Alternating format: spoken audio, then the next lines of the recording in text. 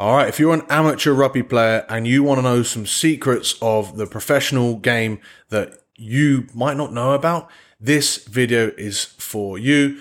Let's hope we all learn something.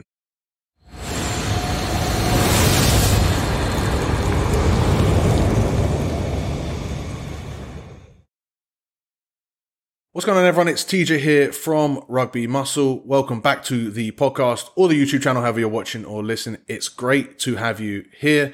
Today, I wanted to touch on something a little bit different. Rather than talk about the specifics of the training that you guys should be doing, I want to talk about some things with regards to professionals and things that amateurs way too often miss about professionals, about what makes them professionals and what makes them such elite players. And I think once you understand this stuff, it helps you decipher and understand exactly what you need as a player and really lean into that. And often I see a lot of amateur players missing the forest through the trees because of like analyzing what pro rugby players do wrong and missing some vital stuff. So let's just get right into this, because otherwise I'm just going to talk forever and this could end up being a little bit of word soup. So first and foremost, let's get straight into the 5 things.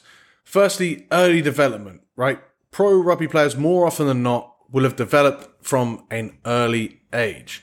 If you think about it, why are tier 1 nations? It's because they have rugby playing schools. It's because they have kids that are playing rugby from a young age. This isn't necessarily just because it helps them, play lots and lots of years of rugby and develop them like that, but it also helps them because it allows like professional teams to identify them from a young age and help them with their physical development, So if you've got a player that maybe naturally isn't very fit, you've got a lot more time to make him fit, or naturally quite skinny, you've got a lot more time to develop them physically to be able to cope with the demands of the game. It also helps, because you've got kids that are playing from a young age, it helps the professional system identify what aspects they're looking for from these players. And so when you see professional teams look for talent identification, they know specifically what they're looking for with players. It could be part of their decision making. It could be their quote unquote grit. It could be just the way they pass. It could be something that is untrainable, or things that they see that they have potential to be trained in. For example, if they're already 6'7" at 15, they have potentially the potential to be a very good lock. But likewise, if they're not very good in the physical confrontation, not because of their size, but just because of their mentality, maybe they're not. Or maybe that's a trainable thing. It differs depending on how you wish to view the game.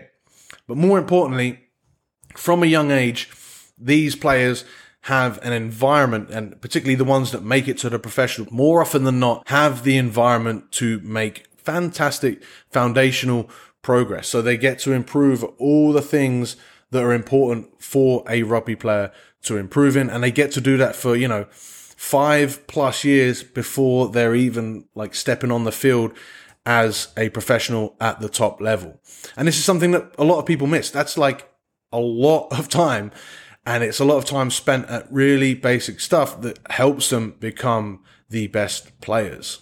Now, I can't finish this point or this secret of early development without mentioning Malcolm Gladwell's book, Outliers, because people that have read that book will know that luck has a really important part of this role, because it's whether you're at the right school or whether you're in the right squad, whether you're in the right team. Like if you're playing for a local team that happens to be really good, you've just got more chance of being picked. And there's nothing really that you can do about that. Whereas if you're a really talented player, but you're from an area where there aren't any other talented players, there's a good chance that you're going to get overlooked, or there's just a good chance that you don't get to develop at a young age and therefore have the years in that environment that you can make the most progress. And this just is what it is. It's one of these things that you need to accept. And again, this is a big factor in professionals. It's not the only factor. It's definitely not, but it's a really, really important pathway and important reason as to why a lot of professional rugby players have become professional rugby players, because they've been able to develop at such a young age. If you're an older player watching this, you have to understand that this is something that you can't change anymore, and this is what it is. So comparing yourselves to players that have been playing from such a young age is kind of fruitless, kind of completely pointless for you to do. You just have to keep grinding away at your own process in order to get better for yourself as a player. Likewise, if you're a young player that's watching this, this doesn't mean that you have to put all the pressure on yourself and say, these are the really important years for me to develop. No, if you are just developing, just being in an environment, just making progress, that's enough, right? As long as you're trying to improve yourself, week on week or even month on month and year on year at this age, that's enough. You don't necessarily have to be in the best sports academy to make progress and to give yourself the best chance. You don't necessarily have to be in the best team at a young age to give yourself the best chance. There's not a real big specific on exactly how this is done, apart from just moving well, getting fit, and getting strong enough and playing the game and staying in the game. Those are going to be the most important factors. Yes, if you're around better players, you can make slightly better progress, but as long as you're applying yourself, that's what matters. And again, if you're in a tier 1 nation, you're more likely to have discovered the game and been given more resources to improve yourself. And that's just going to give you more of a chance, or it's what has given current professionals more of a chance. And that is why those guys, more often than not, have developed early. But a lot of them, that's not even the main thing that's made them best. What's actually made them the best is their genetics. Again, I asked the question, why are tier 1 nations tier 1? Yes, part of it is because they've got rugby in schools, but part of rugby being in schools isn't just about early development, it's about talent identification, right? If you look here, don't look at the giant, actually, let's look at him for a second. Tuolangi from France here, that guy is 18. I want to say his name is Mossimo. Let me check that. Pozzolo Tuolangi. That guy is a giant. He's 18 years old. Look how big he is. That is ridiculous. 18 years old. And again, genetics plays that's probably the most important factor as to why he's a professional. Look at the size of him. That guy is a wrecking ball on the rugby pitch at 18 years old.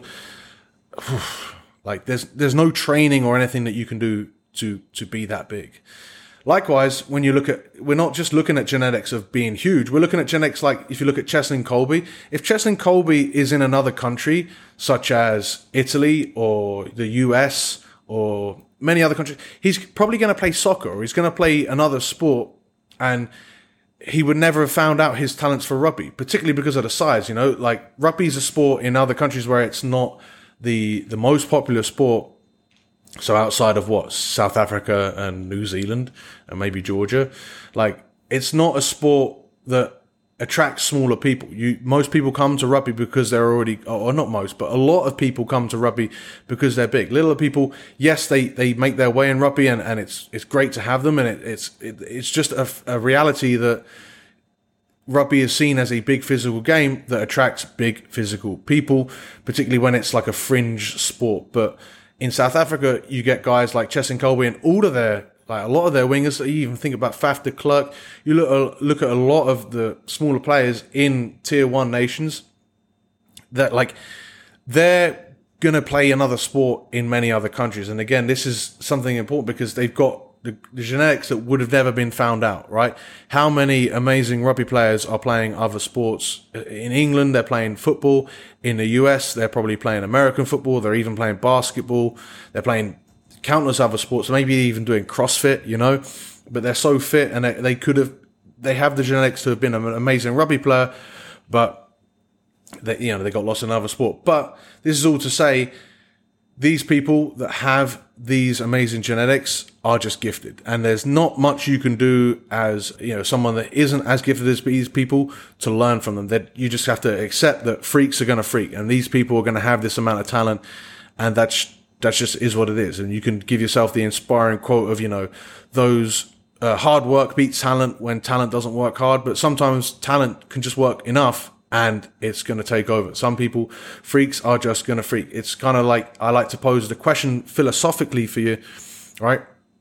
If it was all about training and how well you trained and getting reps and reps and reps, why do time and time and time again injured players come back and they come right back to the top level or come back to the higher level that they're at?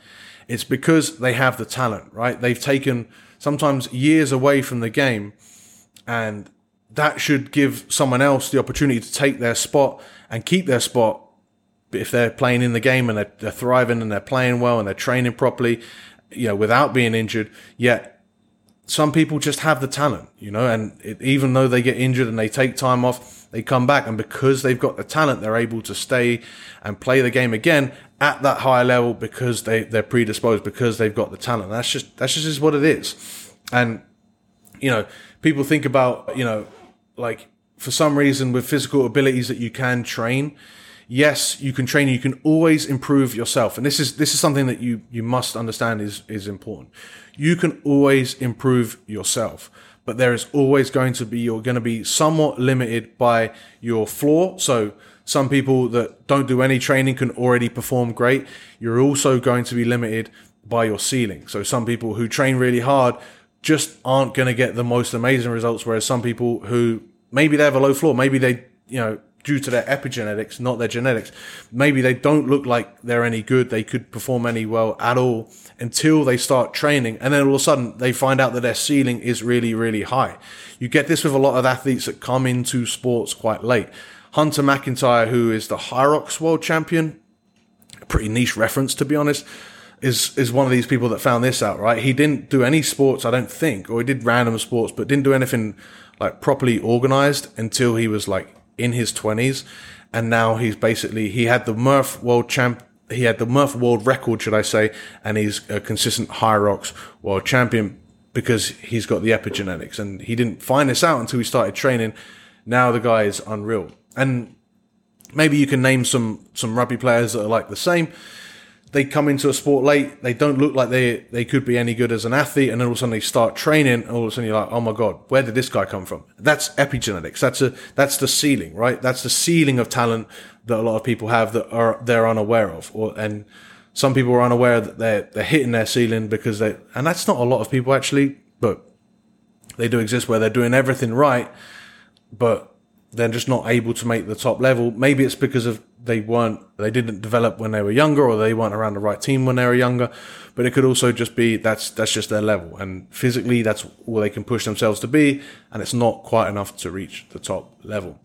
One last thing I want to touch on when it comes to genetics, this is where you've got to be careful when you're trying to learn from these people, is that the training and the things that these people do to their bodies can be absolutely terrible, but because they've got the genetics, it just works. A lot of people have terrible sleep. A lot of people eat crap. There was a good story from Kia, the rugby strength coach, on the podcast a while back, where Santiago Cordero used to have bread with sugar on top for his breakfast. Like, no one would market that as a good thing to do, but it worked. It didn't even work for him. He worked well as a rugby player in spite of a terrible diet. A lot of the French players I know, heavy cigarette smokers, but because they're just that genetically predisposed to play rugby well, they play rugby really well. So those first two secrets are not necessarily secrets. They're just things that people don't want to pay attention to, which are incredibly important, particularly if you want to make yourself better. It's useful to understand your limits, because then you can appreciate the gains and the improvements that you make within the context of improving yourself, and not comparing yourself to freaks like Tuolangi and Cheslin Colby here. So something that you can take away is going to be these next 3 points. On-field work is really, really important. I think this is something that people don't quite consider within the understanding that I'm going to give you here. But the fact that these guys are on the field multiple times per day isn't necessarily they're not beasting themselves on the pitch every single session, but they are putting in work, which means they're continually topping up their skills. They're constantly throwing passes, or getting in position to tackle, or reading defenses, or being able to adjust their own defense and getting in positions to play the game of rugby. And because they're constantly topping those up, those skills are constantly being refined and improved upon. Exact same thing applies here for your aerobic system. Like, if you're constantly running around for an hour twice a day for 3 to 4 days a week, that's going to top up your aerobic system. That's going to improve your aerobic system, even though you're not pushing yourself. The point is that you're not pushing yourself. The point is that you're just moving around. That's just, steps and That's just steps and training under your belt that you're getting through, and you're able to do that. People that are working, that are doing their 9 to 5, aren't getting through. They're sitting at a desk like me right now. If I was a professional, I might be out there. I might be out on the pitch for 2 hours this morning, whereas actually I was just sat here at the desk doing work. That's aerobic work that I've got to go out of my way to top up if I'm not doing this for a living. Same thing for skills like agility and movement skills as well. How well people move around the field, not just reading the game, but actually the physical act of doing it. You're constantly topping up these things that are going to get better.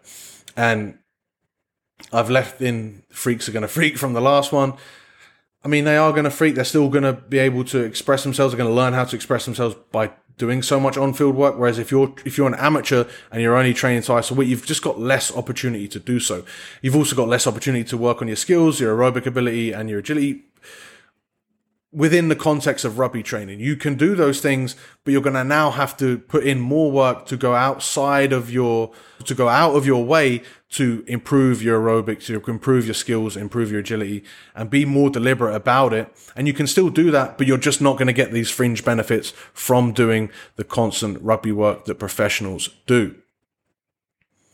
This also means for the gym sessions, and I see this quite a lot when professional teams and national teams post their gym sessions, they don't look like they're that intense. They don't look like they're that full on. And that's because they've put on so much work in the field. They're doing so much work on the pitch. That's their priority. So that means that they have to focus on pulling their intensity, pulling their volume away from the gym, because they're just not going to grind themselves to the ground in the gym, because they need to prioritize all of that stuff that they're doing on the field. Which leads me perfectly on, if this camera follows me around, to gym work. Yeah, so I think learning specific movements, I've seen this time and time again. I remember my first men's fitness article that I saw, I think it was Paul Sackey in the gym, and you can overly read into the movements that these people do and think, this is the movement that's going to make me a professional, or it's going to make me a much better player. But none of this stuff is actually that important. And in fact, when you look at the rugby professional players' gym work, it's somewhat sometimes impressive, but not really, because they're not in the gym to be good in the gym. They're in the gym to be good rugby players. And so because of that, most of their work is always going to be sub-maximal. And actually, that's something that you should learn. You should understand that, that's actually how you build. I rarely see rugby players yelling at each other and really pushing themselves to lift them, especially when it comes to weights. They might do that for the real high intensity conditioning. But even that's fairly short. Most of that high intensity condition, most of the tough work is done on the field. So they don't do the tough work in the gym because it's not necessary. They've already got the base, as we've said before. They don't have to build out their strength. They're already good enough to be a professional player. So they've already met the demands, and they've already pushed themselves enough, or they've already built out the base to physically perform quite well. So now, most often, it's just a case of topping themselves up. And actually, that can be the most effective way to build strength, is to not constantly push yourself, to not constantly test yourself, and not only risk injury, but risk overtraining, risk pushing yourself to be way too fatigued in order to improve, rather than leaving 1 or 2 reps in the tank to come back another day, rather than focus on really pushing the bar and moving as well as possible and moving as fast as possible. Those things are actually more important than the weight on the bar.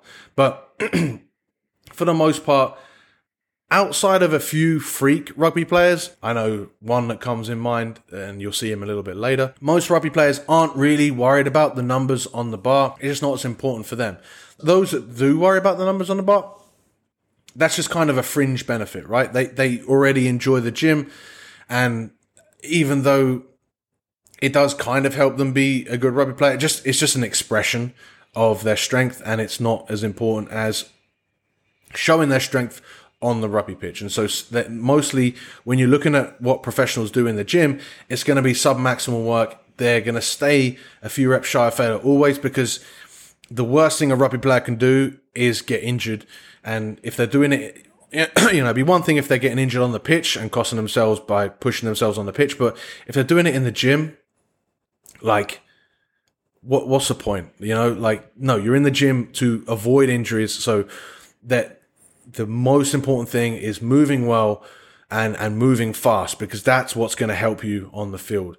They're not too worried about the numbers. You can see, like, if you look at the All Blacks training, they're not really G'ing themselves up. They're not pushing it. They're just getting through what they need to get through, and that's it. And then they're going outside, and that outside on the field is where they really are able to push themselves, because they're using the gym to support them. And if anything, I think what you can see when you see the highlights of especially when you're looking at the international teams that are going on right now, that are posting a lot of stuff, the stuff that they're doing in the gym, particularly when it comes to strength and power, it just seems like it's enjoyable for them. And they're able to just consistently keep working at that. And rather than overanalyze and say, I've got to improve by 5 kilos this week, they're just getting the work done. And over time, because they're staying consistent, because they're getting that work done in the gym, that's going to help them move better. That's going to help them grow muscle. It's going to help them stave off injuries.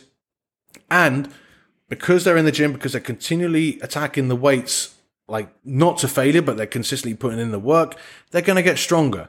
And yes, there are some people that lift ridiculous weights, but that, again, if we go back to the genetics, most of the time it's going to be because they are freaks, which leads me on to Andrew Porter and his ridiculous squats that we've been seeing. Like, if he specialized in powerlifting, he would be able to lift a significantly bigger amount of weight than what he currently does now. All he's doing in the gym now with his squat, he's probably peaked at the age of like 18, and now all he's trying to do is just hold that strength, particularly as it pertains to squatting. He wants to get stronger in the scrum, where it's important for him. That's where he gets his money. That's what his day job is to scrum and to get around the field well. And that's all he needs to do. And I put him here because I think a lot of people and a lot of rugby players tend to overthink this stuff. If he overthought, how can I improve? How can I get more and more out of my squat? Like, he could do that, but it's not going to make him any better on the pitch. And if anything, like, I think this is something that especially if you're someone that's found rugby muscle, you can be guilty of doing. You can overthink, like, not just like what should you be doing in the gym, but your overall approach to rugby. How can I be better? How can I constantly be better? A lot of rugby players, they don't even care about rugby at all. And again, it goes back to potentially their genetics, but potentially like being found at a young age. They're in that environment already. They don't have to stress about it. But I think it's something that it's important to understand and accept, is that some professionals just are professionals because they're good at the game, and they're not that quote unquote dedicated as far as like pushing themselves and being lovers of the game. There are quite a few like really famous examples of rugby players that just aren't really students of the game. They just enjoy playing it themselves. Maybe there are even some that don't even enjoy playing it themselves, but it's their day job, so they just crack on.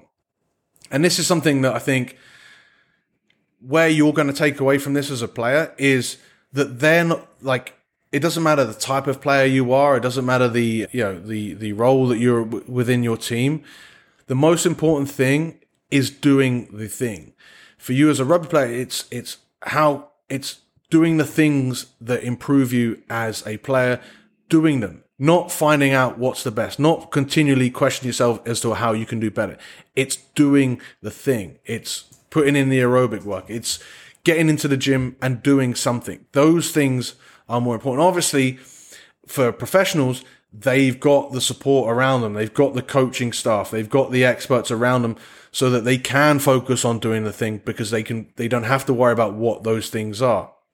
You as an amateur potentially can do that by hiring coaches outside or finding mentors outside of that, but it's going to be more difficult because they have the luxury. Professionals have the luxury of just focusing on doing the thing, and they don't have to stress about it. Some people, like, some of the leaders, like, you look at your Owen Farrells or your Johnny Sextons, they will study a lot and they will do extras outside because they are leaders and because that's their role for the team. You don't necessarily have to do that, particularly as an amateur.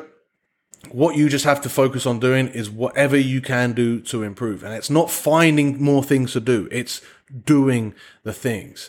It's a real subtle difference, but a real important difference for you to really take in and understand. So whatever you can do to not overthink, to not have to stress about what you've got to do and just focus on doing it, is going to be a real big priority and importance for you as a player, and something that the professionals have the luxury of doing that amateurs definitely need to understand and potentially could learn from and take away. And so in summary, what else can you take away? It's to not do what this guy did. This clown, I think it was like Wales Online, did an article, definitely sponsored by supplements, where he trained like a rugby player for 6 weeks. All he did was the S&C. He went from nothing to doing all of the work that he thought rugby players did and pushed himself to the brink, and he gave himself a hernia, I think within 3 weeks, and he couldn't even finish the 6 weeks. Just a fucking joke. Just not what you should be doing. What you should be doing is focusing on the aerobics, focus on the skills, focus on the real basic stuff, and actually doing those things, and not having to push yourself to be the best player you can do in 6 weeks, but be the best player you can be forever.